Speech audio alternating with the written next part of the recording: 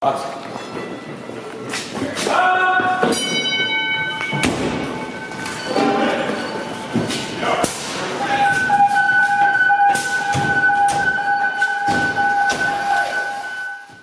to the Student of the Game Fire podcast with your host, Danny B. Today's guest is Paul Watlington, 23 years of career and volunteer experience, currently Chief of Training for the City of Burlington Fire Department in North Carolina, creator and owner of Impact Fire Training. Paul speaks at various conferences and lectures throughout fire departments across the nation. His interests are tactics, leadership, development, and a strong love for anything pumps. If you have had the chance to sit in one of Chief Watlington's lectures, then you know he's all in for the job and wants no part of mediocrity. With that, I present Mr. Paul Watlington. All right, Paul Watlington. So how I got started in the fire service. I was actually an accidental firefighter. I got started in the workforce. When I graduated high school, I went to college for electronics.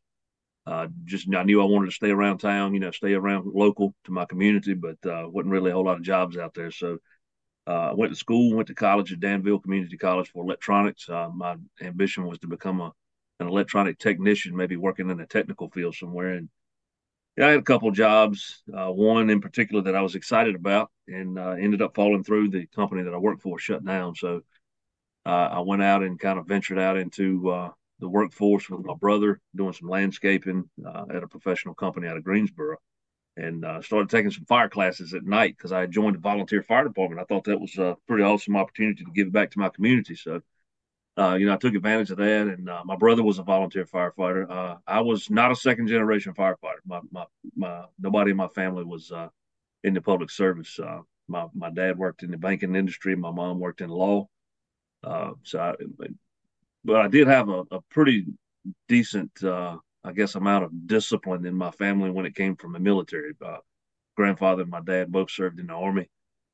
So I knew it was probably a good idea if I did something that required me to wear a uniform. Okay. So, makes sense.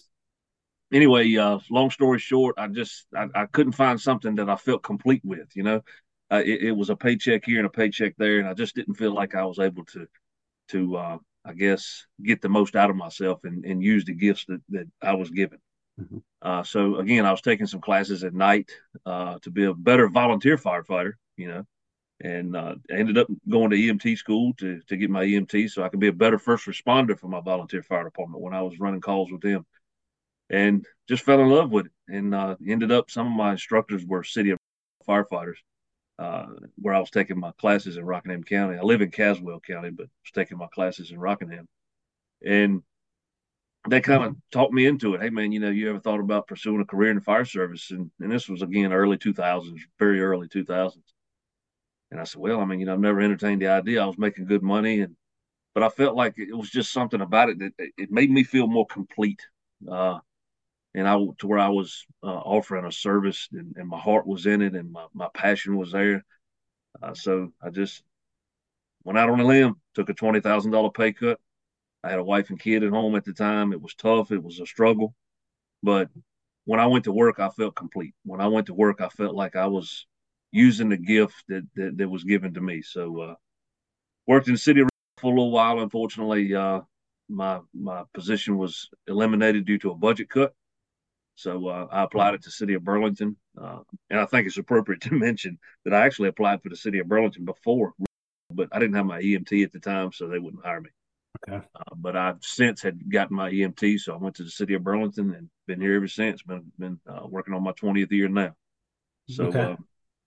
Yep, it's been good. It seems like nothing was enough for me in my career. I decided I wanted to be a firefighter. I want to be a tailboard firefighter. I want to master that position. And I'm not saying that I mastered it, but it just saw other things ahead of me that I wanted to reach out for. I saw how much my engineer really enjoyed his job. So I was like, I want to be an engineer. I want to promote. So I promoted engineer, and then I kind of started missing that nozzle. I miss putting my bunker coat on. So I wanted to get back interior. So I worked and became an advocate for my own personal development. And with the officer development, started seeing things through my officer's eyes and self-educating. and we started getting some education outside, with attending conferences in schools and my degree program, and went ahead and took the lieutenant's exam, passed it, was promoted, and again, it just wasn't enough. I want to keep going. I want to try it, and so made captain, and then this position in the training division came open, and I just knew I had a love and passion for helping other people, not only in the community, but my fellow brothers and sisters that I worked with in the department. I wanted to play a part in their success and, pay it forward because my training officers, my training chiefs were able to put me in position of success. So I wanted to, pay that forward and make some positive changes when it comes to career development internally within our department. So, I took this position, went 8 to 5, been here ever since, man. It's been a wonderful 10 years. I'm chief of training now in our department, and you know, uh, working alongside some of the best firefighters in the world. They're advocates for training, and it just makes my job a whole lot easier when I see and hear other people advocating for training. So that's pretty much me in a nutshell, man. Here at the department. Okay. For those that don't know, can you tell us a little bit about City of Burlington, the size, stations, your personnel? Yeah. So, City of Burlington. So, first of all, we're located between Durham and Greensboro. If you wanted to take the two big cities there, we're on the Highway 85, Interstate 85, Interstate 40 corridor. Um, Located pretty much central Alamance County here in North Carolina. We have 6 stations, 6 engine companies. We have 2 ladders, a squad, 2 battalions. We have roughly 99 shift personnel. So smaller department to some, bigger department to some. So Mm-hmm. kind of a good in between. Mm-hmm. We average around 10,500 to 11,000 calls a year. We do run medical. Uh, we run our fair share of vehicle accidents. Seems like a lot of gas leaks here lately for some of the infrastructure being renovated in the city. But we do have a good share of fire responses as well. So good happy medium of everything. Okay. Keeps you on your toes. Okay. What's your minimum staffing like on your trucks? So currently 27, and that's we have 3-person engine companies, 2 on squad, 3 on the ladders. So yeah, we are considered understaffed, but then again, through some of my teaching and travels, I go out to these other departments and I'm seeing 2-man engine companies and 2-man truck companies, and I'm like, oh my God, Right. how does that work? I feel very understaffed at 3-person engine companies. Anyway, that's what we're looking like there. Okay. And some people might want to know a little bit more. When you mentioned squad, two-person squad, what's your squad? Okay, so our squad's a little different.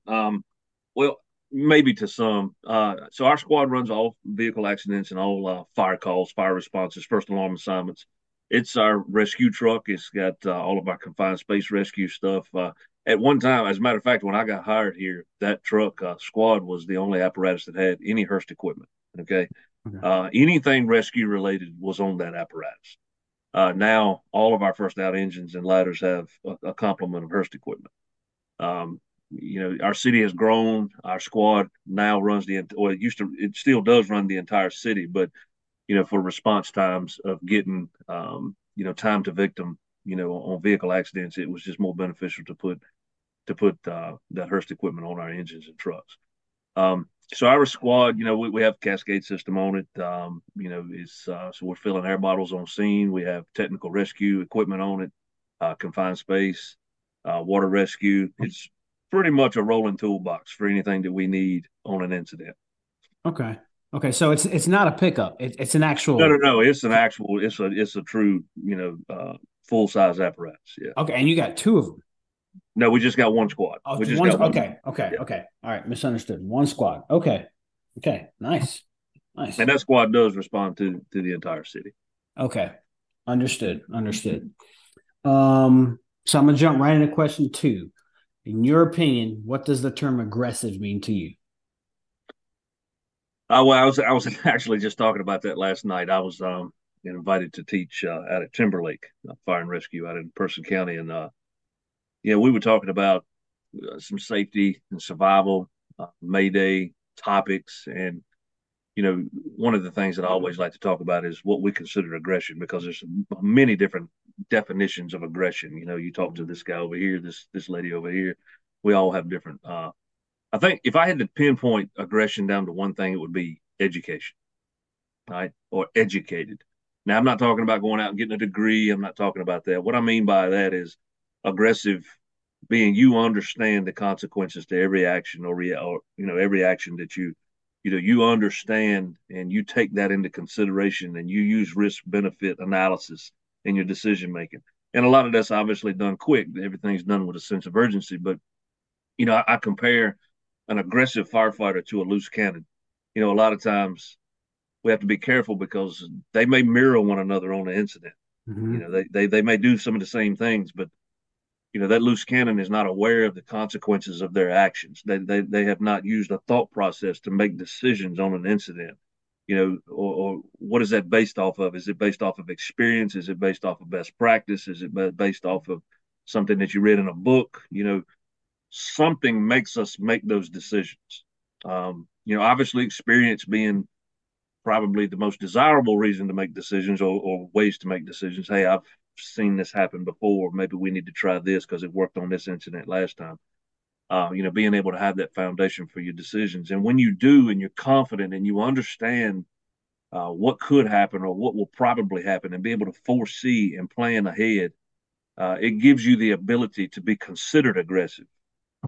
And you may consider yourself aggressive. A lot of times, aggressive firefighters don't consider themselves aggressive enough because they still feel like there's more to learn, and which it is. And they feel like they can do things quicker. They analyze their own actions, and that's good because that's what makes us better, right? But aggression, understanding the mission, and using your decision making to get to that mission and meet that mission as quickly as possible.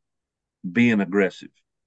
Um, not drawing out your thought process, compacting it, making quick decisions based on what the things I just mentioned, like the experience, and being educated on the incidents, Mm-hmm. staying up to date on fire dynamics, understanding fire behavior, understanding building construction, having that information in your head quickly instead of having to learn that as you go, using those things to help you be aggressive.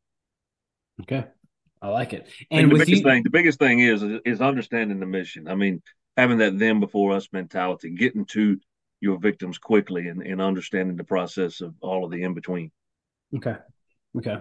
And with you being the training chief for your department, I'm sure as you teach your department skills and tactics, you kind of want them to be the aggressive firefighter, but also the aggressive firefighter that thinks of their actions and potential consequences, correct?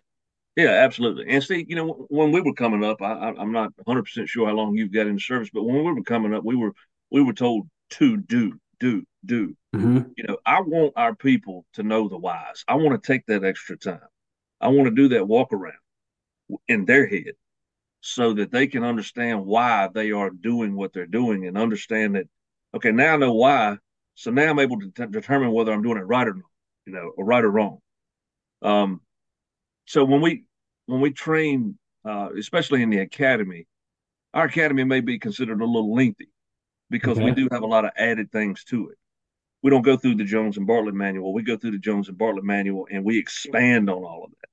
I don't want you to just know that building construction is important. I want you to know why. I want you to know everything that we need to know about building construction. I pull in outside instructors sometimes in our academies to come in and speak on specific hot topics. Because I think ultimately all of that ties back into being that aggressive firefighter. I, One of the biggest things that concerns me about the way we discuss aggressive firefighters is the negative context behind it. And it's a little concerning because, I mean, like I said, as I travel and hear people talk about that, you know, why are we considering aggression being something bad? Mm-hmm. I've heard people describe other people. Oh, he's too aggressive. What does too aggressive mean? I don't understand that. That concerns me to hear about that. To hear those thought process is just, it's not a bad thing. It simply means that that individual is educated and understands the consequences and understands decision making. Right. It's pretty simple. Right. I like it. All right. One other thing that caught my attention is you being the training chief. You actually said that you actually invite outside instructors to come teach teach the men and women of your department. How important is that for your members to hear things and topics besides coming from you? Well, I mean, I think it's very important. So I was watching a clip that another fire service instructor put on the internet a while back, and he really talked about we have to get outside of our department. We have to get we can't come in and just simply rely on our internal resources to make us the best, right? When I used to coach baseball, I coached travel baseball for years. When I coached, I would tell the kids, man, you're not going to get good just coming to practice 3 or 4 days a week. You got to do your homework. You got to get out and do your own, and you got to reach out and read the magazines, and you got to watch the videos. You got to attend podcasts, look at podcasts, listen to them. We waste too much time not doing stuff like that, which is all it is low hanging fruit, man, for us to get better, right? When it comes to outside instructors, and we don't, I'm gonna take back a little bit about what I said. We don't do that often, and we haven't had the opportunity to do that often. We are incorporating that and inviting that more now that our budget is what it is. Sometimes Okay. with staffing issues the way they are with a lot of departments, they can't send 5, 6, 7 people to FDIC. So what better way to do that if you've got the money? Bring those instructors to you. It's a good opportunity to still take advantage of that money that's laying there, for education opportunities. But I do think it's important to hear those outside instructors because they bring a different perspective. I took one of our firefighters. She's no longer here. She's moved on to another department. But I took her to FDIC. I think it was 2018, 19. We were walking up the street. She had just got back from the RIT under fire class out in Champaign, Illinois. And we were walking up the street, and she had her head down. She was looking down and just quiet, didn't say anything. And I was like, maybe she's tired, wore out. And she says, Chief, I got to admit something. And she said, what is it? I said, what is it? She said, I had no idea that there was this much more available to learn in the fire service from the outside. She said, I've been so consumed with everything internal, all of our internal resources that I never knew it was this much more available to me on the outside. So I think it's important that, you get outside and you take advantage of these opportunities from these outside instructors. I mean, if you can't pay somebody and fly them in, see if they'll film a webcast for you. Mm-hmm. There's so many different opportunities. I know Frank Viscuso, he filmed a specific webcast for us, specific for our department and sent it to us. I mean, if you, take advantage of those opportunities because it's almost like, hey, I'm going to get Danny to tell my kid to not do that anymore because they won't listen to me. Right. You Right. know what I'm saying? So Yeah. it's kind of the same concept, right? No, no, I agree. I agree. And like I said, I like it. I like it. And I think more and more you're starting to hear chiefs that are starting to do that, where you're bringing in that outside influence, letting your members hear a different perspective, different than your own. So 100% in agreement for sure. Next question for you. In your opinion, should there be a years of service clause for promotion? I'm kind of torn on that one. So we do here. Okay. Some say it's not long enough. Some say we need to eliminate it. So we have to sit in each rank for at least a year, 12 Okay. months before you're eligible to promote to the next rank. Okay. We have another department locally, I say local, is just across the state line that they require you to sit in the firefighter position for 5 years before you can promote to engineer. So, it's it just depends on, that department and what they feel like is best. I will tell you this, that I do have this philosophy of or thought that we get tied up too much in time and service rather than what is being done. I saw a quote a while back. I put it in some of my presentations. Seniority doesn't mean that you know everything. Seniority means that you've just been around for a while. Mm-hmm. You know what I'm Mm-hmm. saying? So, what have you done? I'm more interested in what have you done? Where is your heart? Where is your passion? Where's your advocacy for training? How do you feel about, the mission driven culture that we should be in right now? What are your thought processes on that? Now, I would rather have a 5-year firefighter that is dedicated to the mission, dedicated to training, dedicated to his brothers and sisters versus a 15-year firefighter that is the 007. I use the 007 a lot. Zero work ethic, zero ambition, and hides in the fire station 7 times a day. That's old 007, right? I don't like 007. He's been here for 15 years. Guess what? He's got seniority. He's picking vacation over everybody else. But what does that mean? Mm-hmm. So I think there's a happy medium to be met there. If your department feels like that you need to sit in a position for 2 years before eligible to promote, I get it. I understand why you're doing that. But don't get so caught up in time and rank and time and service. Really evaluate your people and dig deep into what their capabilities are by doing capability and performance measures on them or test on them. I would rather see that. I want to know what you're capable of. I got a guy here now, what actually he's not here, it's in my volunteer department. Been in the service for 18 months. I cannot stump him on a pump panel. And I'm a pumps guy. Mm-hmm. But I got lieutenants that don't know where the intake is. So I mean, it's Right. I feel like sometimes we get caught up a lot on the time and service and time and rank and not what the actual capabilities are. But I do think there's a happy medium there. So I kind of got to agree to both sides there. Right. Okay. It's just, No, I get it. I get it. It's just a question because not saying one's better than the other, but I just want to hear people's different viewpoints and justifications on it. So, no, I have no issues there. Now with you also being a training chief for your department, for promotion to company officer, are you in favor for a simulated computer fire scenario or where the individual is involved with real companies, real people, and graded in real time at like a training center or a certain site in your area? So I think those decisions need to be really based on what you're looking for in your company officers, where your current company officer development is. I personally for us, what works well for us is we stay hands on hot on new company officers. Okay. Now, when I say new company officers, I mean our lieutenants. Okay. I'm not talking about our captains.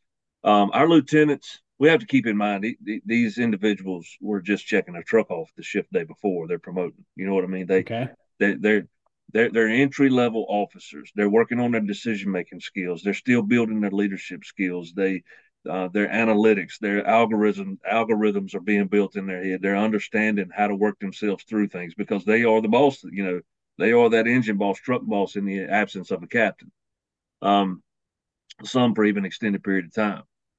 We like to see the application of their education and work. We want to put them in a scenario. Now, that scenario may not be anything more than a cooking incident.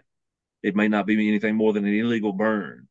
If I bring 5, 6, people out here to the training center to do a lieutenant's exam, and we're worried about like whether they can make the right assignments to incoming units or not, Mm-hmm. 4 of the 5 are going to make the exact same assignments. And now I have no way to separate them to really analyze their thought processes. We're not as much detailed into that as we are concepts and thought processes in operational periods. So what I may do is, we run a scenario. I want to see that individual physically take control. I want to hear them verbally take control on an incident. I want to see that in real time. And a lot of times when we get on these simulations, we don't have that real time layer built into it. It's boom, boom, boom, boom, boom. I'm looking at a scenario on the screen and there's a guy in another room with a mouse in his hand, and all of a sudden he makes the smoke turn green or something. Mm-hmm. It's just I'm more of the simulations being real life than I am the computer models. Now, I'm not saying that computer models are bad. There are some out there that are wonderful. I have digital combustion Fire Studio on my computer now. Okay. And we use that, for training and opportunities like that. Now, when we get into, our captains, because as many departments do, when you're promoting or studying for promotion, it's almost like you're promoting or studying for the next position, right? Right. Right. So, so when you're studying for a captain's promotional process, you may be put in a battalion chief's role because you may be riding in that position if in the absence of a battalion chief. So, you're a commanding officer pulling up. I'm looking at your command presence. I'm looking at your concerns and considerations in the first 5 minutes, the next 10 minutes, the next 15 minutes. Are you looking at strategy or are you looking at tactics? Because when you're in command, you're not supposed to be dictating tactics. You know, let your people go, let them work, don't micromanage them, trust the process. So I'm looking at, are you able to relinquish that? Are you able to stay out of the tactics when you're in a command role? And you're more strategic. Do I have my stations covered? Do I have resources available for my personnel? And if we have to be here for an hour and a half, am I thinking globally, Mm-hmm. versus tactically? So I think once, what works for us when we get into like our captain's promotions and above, we look at more like assessment centers and scenarios. We give you a scenario, you give me what you think you would do in the first 10 minutes, or what decisions would you make in the first 20 minutes, and we work it through that. But I do think it's important, especially with your entry level company officers, to, well, what works for us is that we do stay more hands on Okay. and real time application, um, and then advance from there. Okay. Okay. And the rank structure at Burlington: firefighter, driver, lieutenant, captain. So we actually have another layer built in, which is it really works out great for us. We have a firefighter, and then we have what we call a firefighter first class, which is kind of like a master firefighter. Okay. Okay. Now this individual goes through a checkbook, check off task book, and once they get to that, they can test for backup driver, which is considered a promotion here, and it's called Okay. firefighter first class. Okay. So that individual now it still gets time in the back seat, right? They still Mm-hmm. get firefighter time, but they also can ride in the position of an engineer in the absence of that engineer. Okay. And we're currently exploring some ideas and thinking about some things, and it's not completely off of the books yet. We would like to kind of explore some ideas of some ride up programs for our company officers, from our Okay. engineers riding up into the company officer role. I know a lot of departments do that. Uh, Mm-hmm. just haven't been in a position to do that up to this point, but we are exploring some ideas. Yeah. Okay. Okay. And you're right, we do engineer, lieutenant, captain, and then we have battalion chiefs, and then of course it advances at that point into the senior staff. Okay. So if your captain is off, your engineer doesn't ride the seat. The lieutenant moves up. The lieutenant moves up. Yep. And Gotcha. so we currently have 4 lieutenants per shift. We have 2 in battalion 1 and 2 in battalion 2. The great thing about lieutenants, and I always loved this about sitting in that position, was you got to be sharp on everything, because one day you might be riding firefighter in the absence of a firefighter. The Mm-hmm. lieutenant's kind of like a floater. Um, Okay. they may ride firefighter one day. They're originally, I guess, designated to the squad. Okay. Okay, your 2 lieutenants are on squad at headquarters, but most of the time there's somebody off to where those lieutenants are filling spots. You might be driving one day, you might be, like I said, you might be on a nozzle one day, and in the next shift you might be commanding the largest incident in the history of the city of Burlington. So I mean, it's kind of crazy. You got to be sharp on everything. Right? Okay. Okay. I like it. I mean, it seems like it's working for you. So Yeah, I mean everybody's different. I mean, I hear people like, "How do you do that? That's stupid," or "How do you, no, that we would never do that." And I'm like, "Hey, it works for us, man. mm-hmm. There's no right and wrong way to do all of this stuff when it comes Exactly. to little things like that. It's about Exactly. your resources, what works for you, what you're preparing for, what does your structure look like when promoting and preparation and development. It just, if it all works, it works. Mm-hmm. All right. I like it. I like it. Recruitment and retention. Yeah, everybody knows that there are a lot of agencies out in the country that are struggling with both, whether that's obtaining new members or keeping the members they have. So, what's your thought process on this? So I guess we can start with recruitment. Um, I'm afraid because of some things that I'm hearing and seeing through some of my travels. Something I don't know how to say this without sounding negative because I'm probably one of the most positive people you're gonna meet.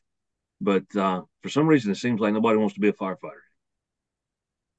We was talking in a roundtable about that with some other leaders from other departments, and I said, look, man, recruitment only works when you got like 300 people in the middle of the table, right? And you Mm-hmm. got 5 fire departments around that table, and your recruitment strategies and techniques, or your department, or your qualities of your department, whatever, is what's going to pull those people out of that 300 person bucket, right?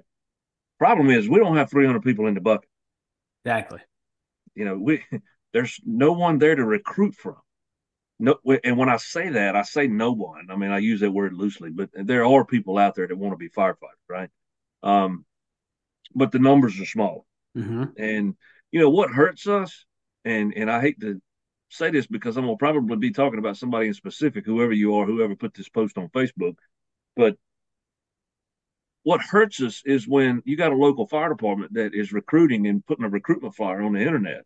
And the second comment in the Facebook post is, I can make that much money working at Bucky's. Right. Hey. Why? Why are we? And most likely that individual is not a firefighter, that made that comment. Mm-hmm. But the perception unmanaged becomes reality, right? Perception. People see that and they're like, hey, well, wait a minute. I'm I'm in the process of trying to figure out a way to make these new truck payments. And I just got this brand new truck. I don't want to go be a firefighter. I want to go somewhere where I can make $80,000 a year starting out. I even had a guy come up to me and say, hey, we could probably cut the benefits and raise the starting salary to 65 grand a year, and they'll break a door down to try to get in here, because they're not looking for the longevity. I said, who is they? He said, the new people coming into the fire service. And I'm like, okay, I'm not used to hearing that or seeing that. I don't understand what group of people you're talking about. Who are we reaching? Um, are there still your traditional styles of recruitment going to your job fairs? Absolutely, man. Get to the job fair. Get to these schools, especially. I don't know, where your listeners are coming from all over the country or the East Coast or whatever, but here in the state of North Carolina, state of fire marshal's offices, we got firefighter classes in high schools. Mm-hmm. Get to the high schools. If you're an administrative chief and you're in charge of training, you're in charge of recruitment, safety, whatever, get to these high schools and get to these kids. If you're an instructor going out teaching, man, look, I got a company. I get it. I go out and teach. Don't think I'm not at that fire department recruiting. When class is over last night, man, when class is over, I got these 2 guys that are over here like, hey, man, tell me a little bit about Burlington. 30 minutes later, man, I'm drawing stuff on the whiteboard telling them about the benefits of the city of Burlington. Take every single opportunity you can to recruit. You might not reach but one person out of 35, but I mean, that one person might know 4 more and they're going to go tell that person. That's right. So, I think we just don't take our foot off of the throat. That's what we do. We stay, vigilant when it comes to, taking these opportunities to recruit and tell people about. We have to sell our department. And one of the biggest things that hurts recruitment is the people recruiting. And what I say about is, who are your best cheerleaders for your department? Your people. You're right. They are obviously your most valued asset. Your people are the most valued asset to your department. They are the ones that are out there in the trenches. When their morale is low, they're not going to be very good recruitment officers. Right? So, you know, it's all a double-edged sword. It's not necessarily a double-edged sword. It's all just a revolving circle with retention and recruitment and morale. We don't talk about morale. We talk Mm-hmm. about recruitment and retention. But the elephant in the room that affects both of them is It's morale. morale. You're damn right. And we're not talking enough about it. What are we doing? We're chalking it up saying, hey, morale's just, that's a pandemic across the entire American Fire Service. Okay, well, what are you doing about it? Are we just going to chalk it up to it's a phase? No, we can't do that. We got to get to the root of it, figure out what it is. And what is it? You know, morale across the American Fire Service. It's not Burlington. It's not Charlotte. It's not Mooresville. It's the American Fire Service. Pay is an issue. Staffing is an issue. Mm-hmm. There's actually Overtime. firefighters leaving departments because they're low staff. Mm-hmm. Um, Mandatory overtime. yeah, mandatory overtime. I mean, it's in this. But what do you do as an administrator? As your chief officers. I mean, you feel like you're scraping the bottom of the barrel when it comes to options. So they're busy. They're trying to work this thing out. That we may have our hands tied by those that are above us. I don't know. With your cities or county administrations. Maybe there's a master plan that we don't know about yet. I don't know. But anyway, we got to do things to help morale. What can we do to help morale? Look at your low hanging fruit. Look at your free things. Look at the things that you can get your hands on now to, you know, um, it may be station pride. It may be, you want to do something, you want to customize your, uniform based on your station. You want to get a station specific hat. You want to, you know, hang a department flag in the fire station off of the roof, or off of the ceiling of the fire station. You want to explore some new uniform options, some things like that I consider what they are, low hanging fruit, right? Things that you could change now that are very inexpensive things. Because if you got a policy that says that the firefighters can't go sit down at a restaurant, or they can't do this because of public perception, social media policies. I mean, that's a big one. Those low hanging fruit opportunities that we can get our hands on to maybe improve morale, as long as they don't have the potential to cause any severe issues. What that tends to do is pull the attention away from that pay or away from that staffing, right? And then you got cheerleaders. Here, are your cheerleaders back, man. They out there beating the street and selling your department. And hey, man, I'm happy. They even maybe you don't even maybe you don't go actually recruit. Maybe just people just see you happy Mm-hmm. and like that cat's a Burlington firefighter. Look at him smiling. Look, he's got a Burlington firefighter hat on. He's proud of his department. He wears his uniform proudly. He's going to these conferences, and when he goes to these conferences, he wears his Burlington stuff. Um, Nothing excites me more than to see these firefighters at FDIC, man, wearing their department uniforms. That's pride. That's what we're supposed to be. But it's all revolving circle with recruitment and retention, man. Um, just getting down to the brass tacks and hard facts of why we all decided to do this job to start with, and Oh. and getting back to your roots and your mentality of I took this job to make a difference in somebody else's life. I took this job. Everybody's got a different reason. I don't know if you remember discussing that at Carolina Fire Days. Mm-hmm. Your job, your reason might be, you wanted to work in more of a team atmosphere, and this was really the only opportunity you had to do that. Getting back to those roots and selling that concept. Um, when you look at somebody and say, "Hey, man, why did you take the job?" and they say, "Well, I mean, I really like the schedule. To be quite honest, you get 2 days off." That cat ain't gonna be there long, man. They ain't gonna be there long. They looking for a reason to quit already. Agreed. Agreed. Or they'll stay there just because of the schedule, the fact that they can do something on the side, a side hustle or whatnot. Yeah, but they're the leech. They're the Yes. leech. Right. They're the recliner snuff. They're the ones that's gonna latch on like a leech and suck everything positive out of everybody around them because they're not there for the right reason. Absolutely. Absolutely. Okay. All right. I love it. Um, Realistic training on a small budget. I'm not sure how much the budget Burlington allows for training.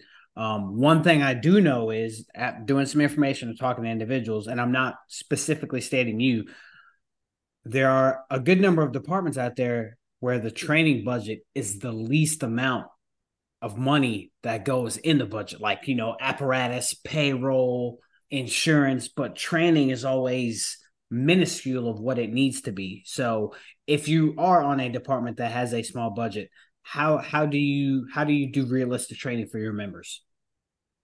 I think one of the biggest things to evaluate is what you're using the money for, right? Are you using that money to buy props? Are you using that money to pay for instructors to come in from out of town? Are you using that money to send people to conferences? I really think you need to analyze where the money is being used. Um, for an example, I try to buy a prop every year, right? Okay. We got forcible. We started out with no forcible entry doors. Now we got one at the training center, one in Battalion 1, one in Battalion 2. Eventually, one day, I'd like for every station to have a forcible entry door. Now, on the flip side of that, I don't want to take away the opportunity for you to come to the training center. I don't want to build the training center at every one of the stations, and it keeps you from coming out here. Right. You know what I'm saying? Right. Right. But what are we using the money for? So Training on a small budget, man. Look, firefighters are some of the most creative people in the world. We're gonna come up with a way to do something. Mm-hmm. I think customizing your training and understanding that is there a stereotype way a training evolution is supposed to look? No, right? You see it on a video. You see it. You go to the nozzle forward. I mean, you don't have to set your training up, your hose and nozzle maneuvering up identical to Aaron and those guys, right? Right. Can you take bits and pieces of that? Yeah.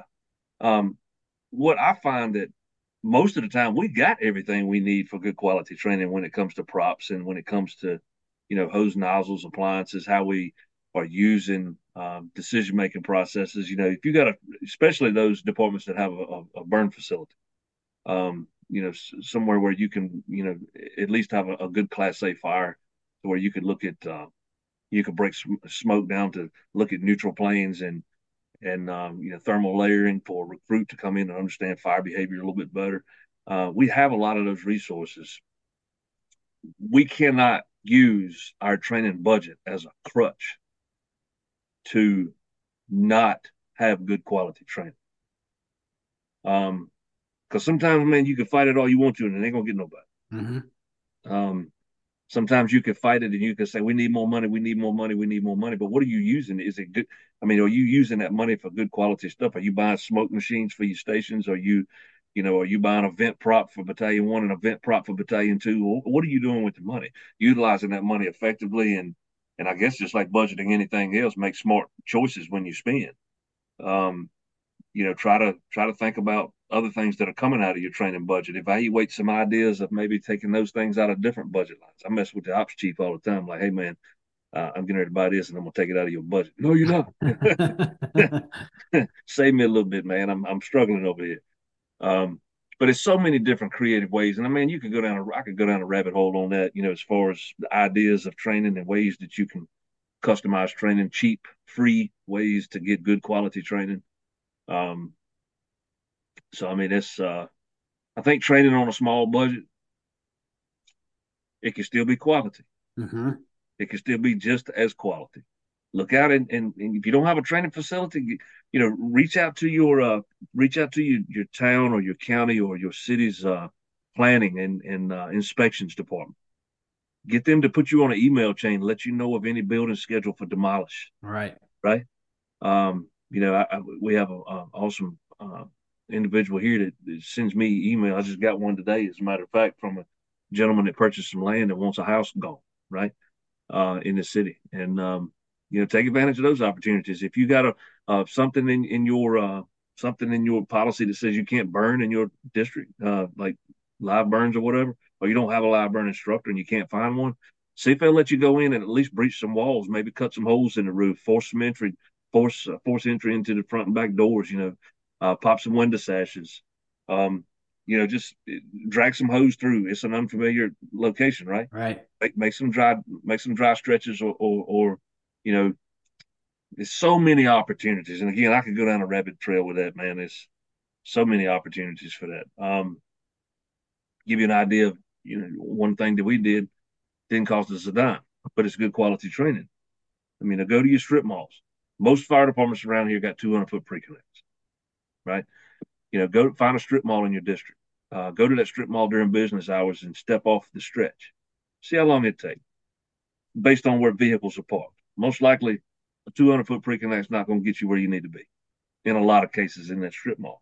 Mm-hmm. Now go back after hours, park the apparatus in the exact same spot, and make that stretch. That's good quality training. It's preparation, it's pre-planning, and it didn't cost you a dime. Right.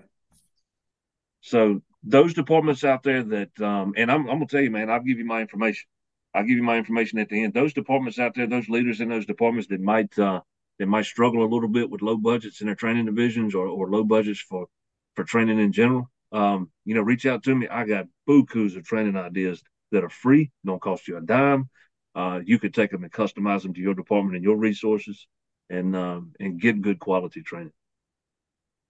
I like that idea, honestly. Something I could say I haven't thought of. I mean, we do have strip malls, but I like the notion of do it when there's cars and then do it when there's not, because you're 200 foot pre-connect will get you to where you need to be as long as you don't have many obstacles to go around.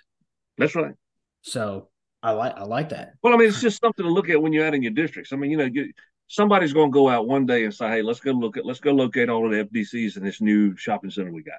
Let's go locate. Let's look at where the water supplies are. Are they private hydrants? Are they city hydrants? What difference does it make?" But we need to go out in our district. But when you go out and look, imagine having an incident there Black Friday Mm-hmm. when the parking lot is full of Christmas shoppers, right? Imagine it being a Friday night and you got a fire at the Texas Roadhouse. Where are you going to park the apparatus when the parking lot's full? Right.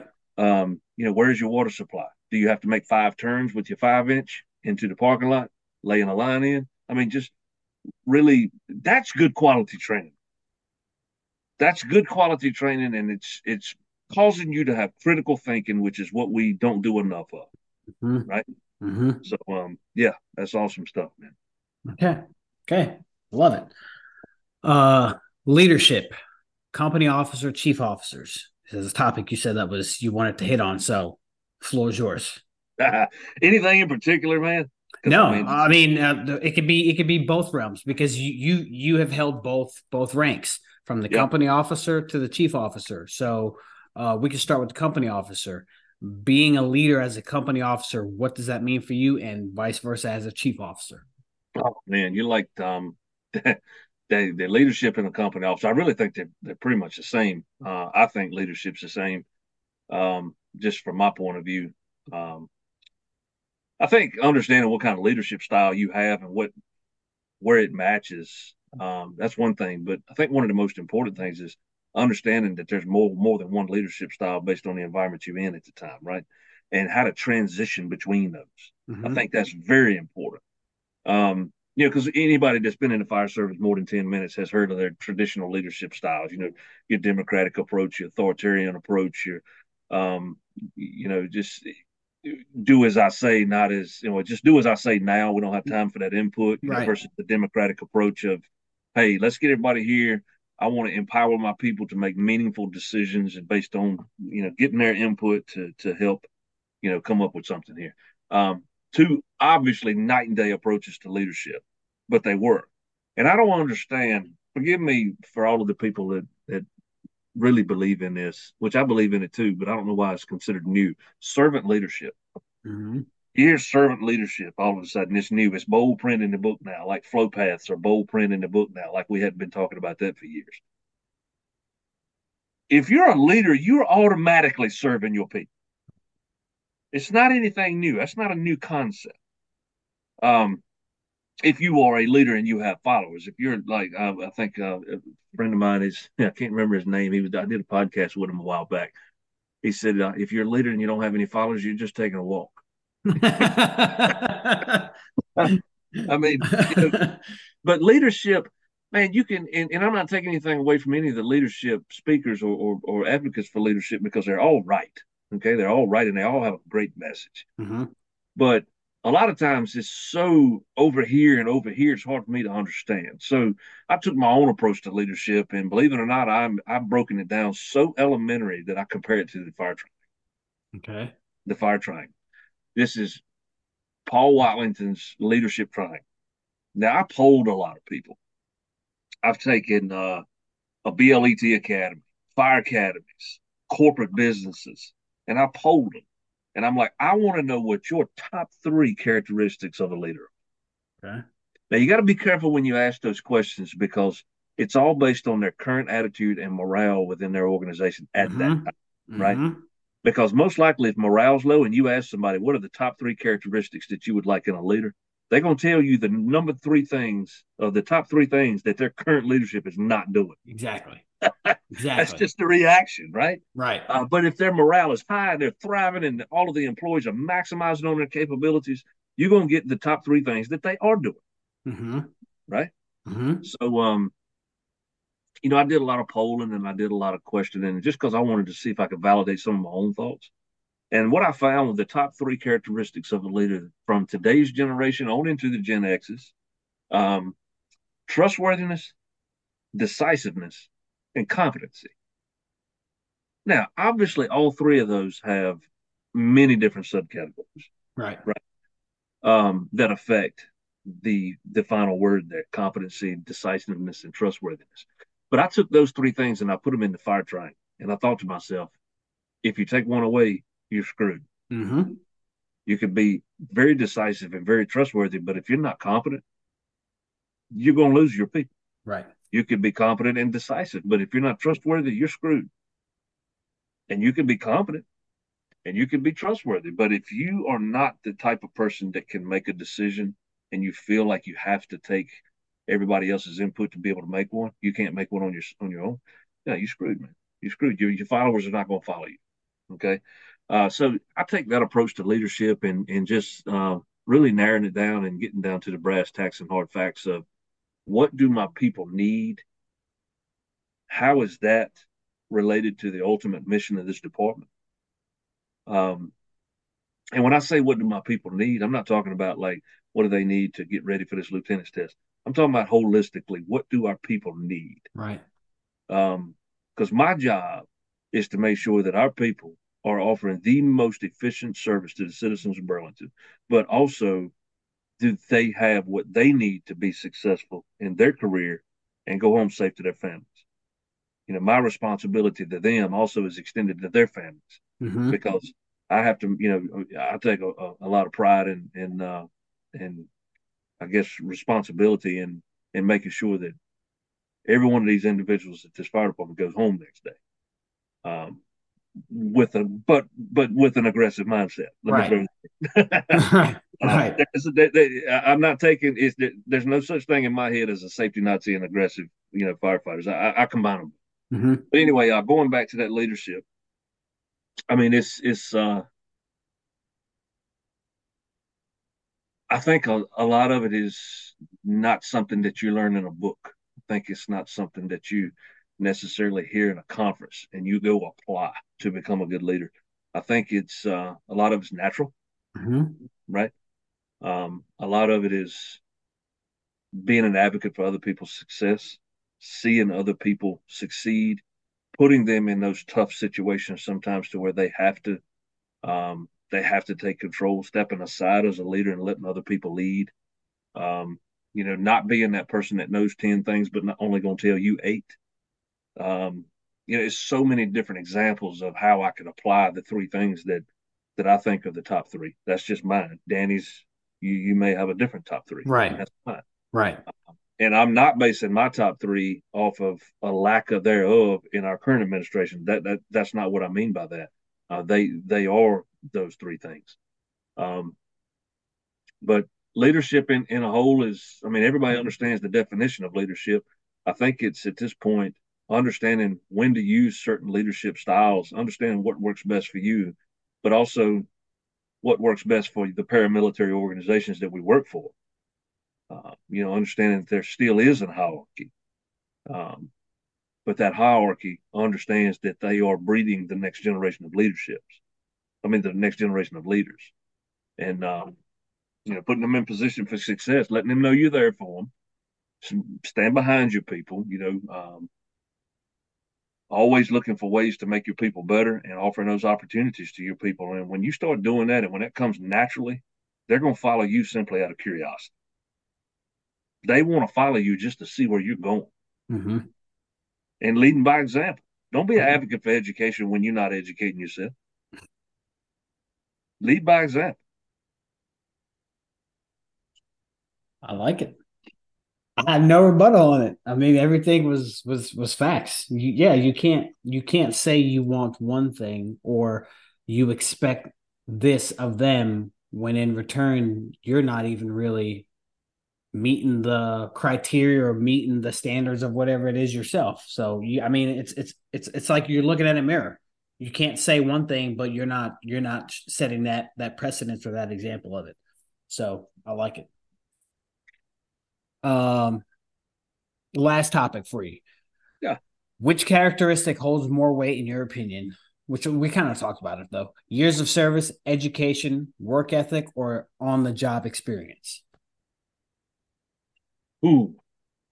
Uh, so this is it's actually a tough one, man, because It's a combination of two Okay.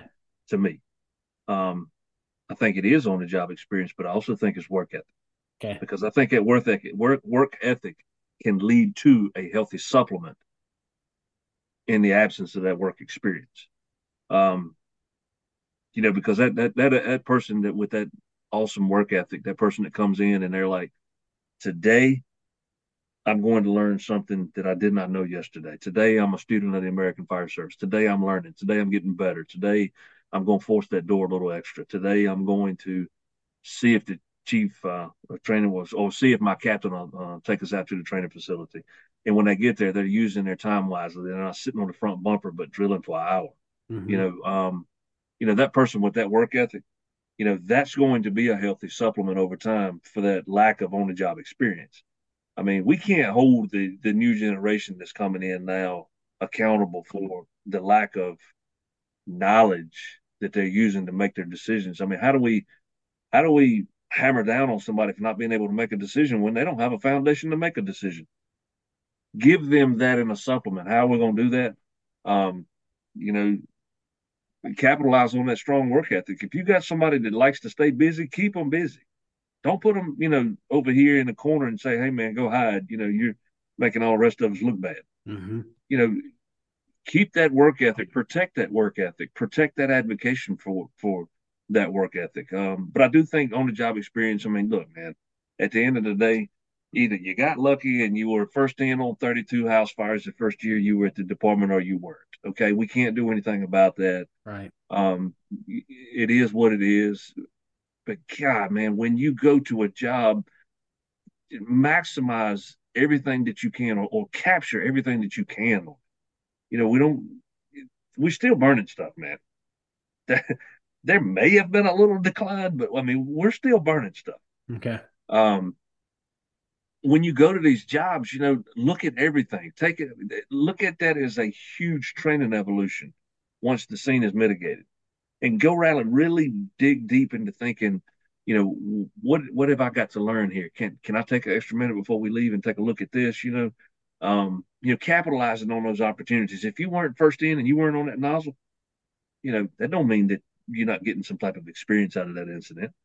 So that strong work ethic and that advocation, that person that has that strong work ethic has that advocation for learning and development and training, and they're going to get out there and they're going to fill those gaps that they have that are not filled with on the job experience. So I have to tie both of those together. Okay. All right. Um, if anybody wants to get a hold of you, which I forgot to mention, you are the I could say creator owner of Impact Fire Training. Yes. Yeah. So if any department or any officer, captain, training chief, whatever wants to get a hold of you, how do they go about doing that? It's pretty simple, man. It's impactfiretraining@gmail.com. Impactfiretraining@gmail.com. I'm out on the road a little bit. I'll be happy to come to your department, and I got some information I can send you on classes that I have available that I do throughout. If you don't get out to many conferences, but if you do get an opportunity to come to FDIC, look me up there. I'll be doing my pump series stuff at FDIC in Indianapolis this coming up year. So hopefully we'll run into each other. Anybody out there that wants to talk, if you want to do it on an informal basis, I'll meet you out for coffee somewhere. We'll sit down and we'll talk shop. However you want to do it, man. But you shoot me an email if you got some information that you're looking for. Iron sharpens iron, man. So if it's anything out there that I got that might help you, all you got to do is let me know you need it, and I'm gonna be sending it your way. ImpactFireTraining.com. Well, ImpactFireTraining@gmail.com. All right, copy that. Chief, I know you're on shift today, but I appreciate you taking your time to talk shop, spread the gospel in the fire service. Chief Watlington was this actually a few months ago was the Carolina Fire Days. He taught an awesome class on long story short, he taught a class on giving a damn. Like you have a passion for the fire service that others definitely need to mimic in order to make the service better. No nonsense leadership, all about the job, empowering your people. Don't be a slug, don't be a naysayer, be positive. So I truly appreciate you taking the time to do this for me. Absolutely, Dan. I appreciate you having me. Honored to be talking to you today, and look forward to talking to you again soon, man. Oh yeah, absolutely. Absolutely, Chief. I appreciate it. Yes, sir. If any of the listeners out there are or know of a great firefighter who embodies the principles of being a great communicator, goal oriented, hardworking, humble, passionate, and professional, regardless of rank, career, or volunteer, contact me at studentofthegamefirepodcast@gmail.com. Until next time, stay focused, stay committed, and stay safe.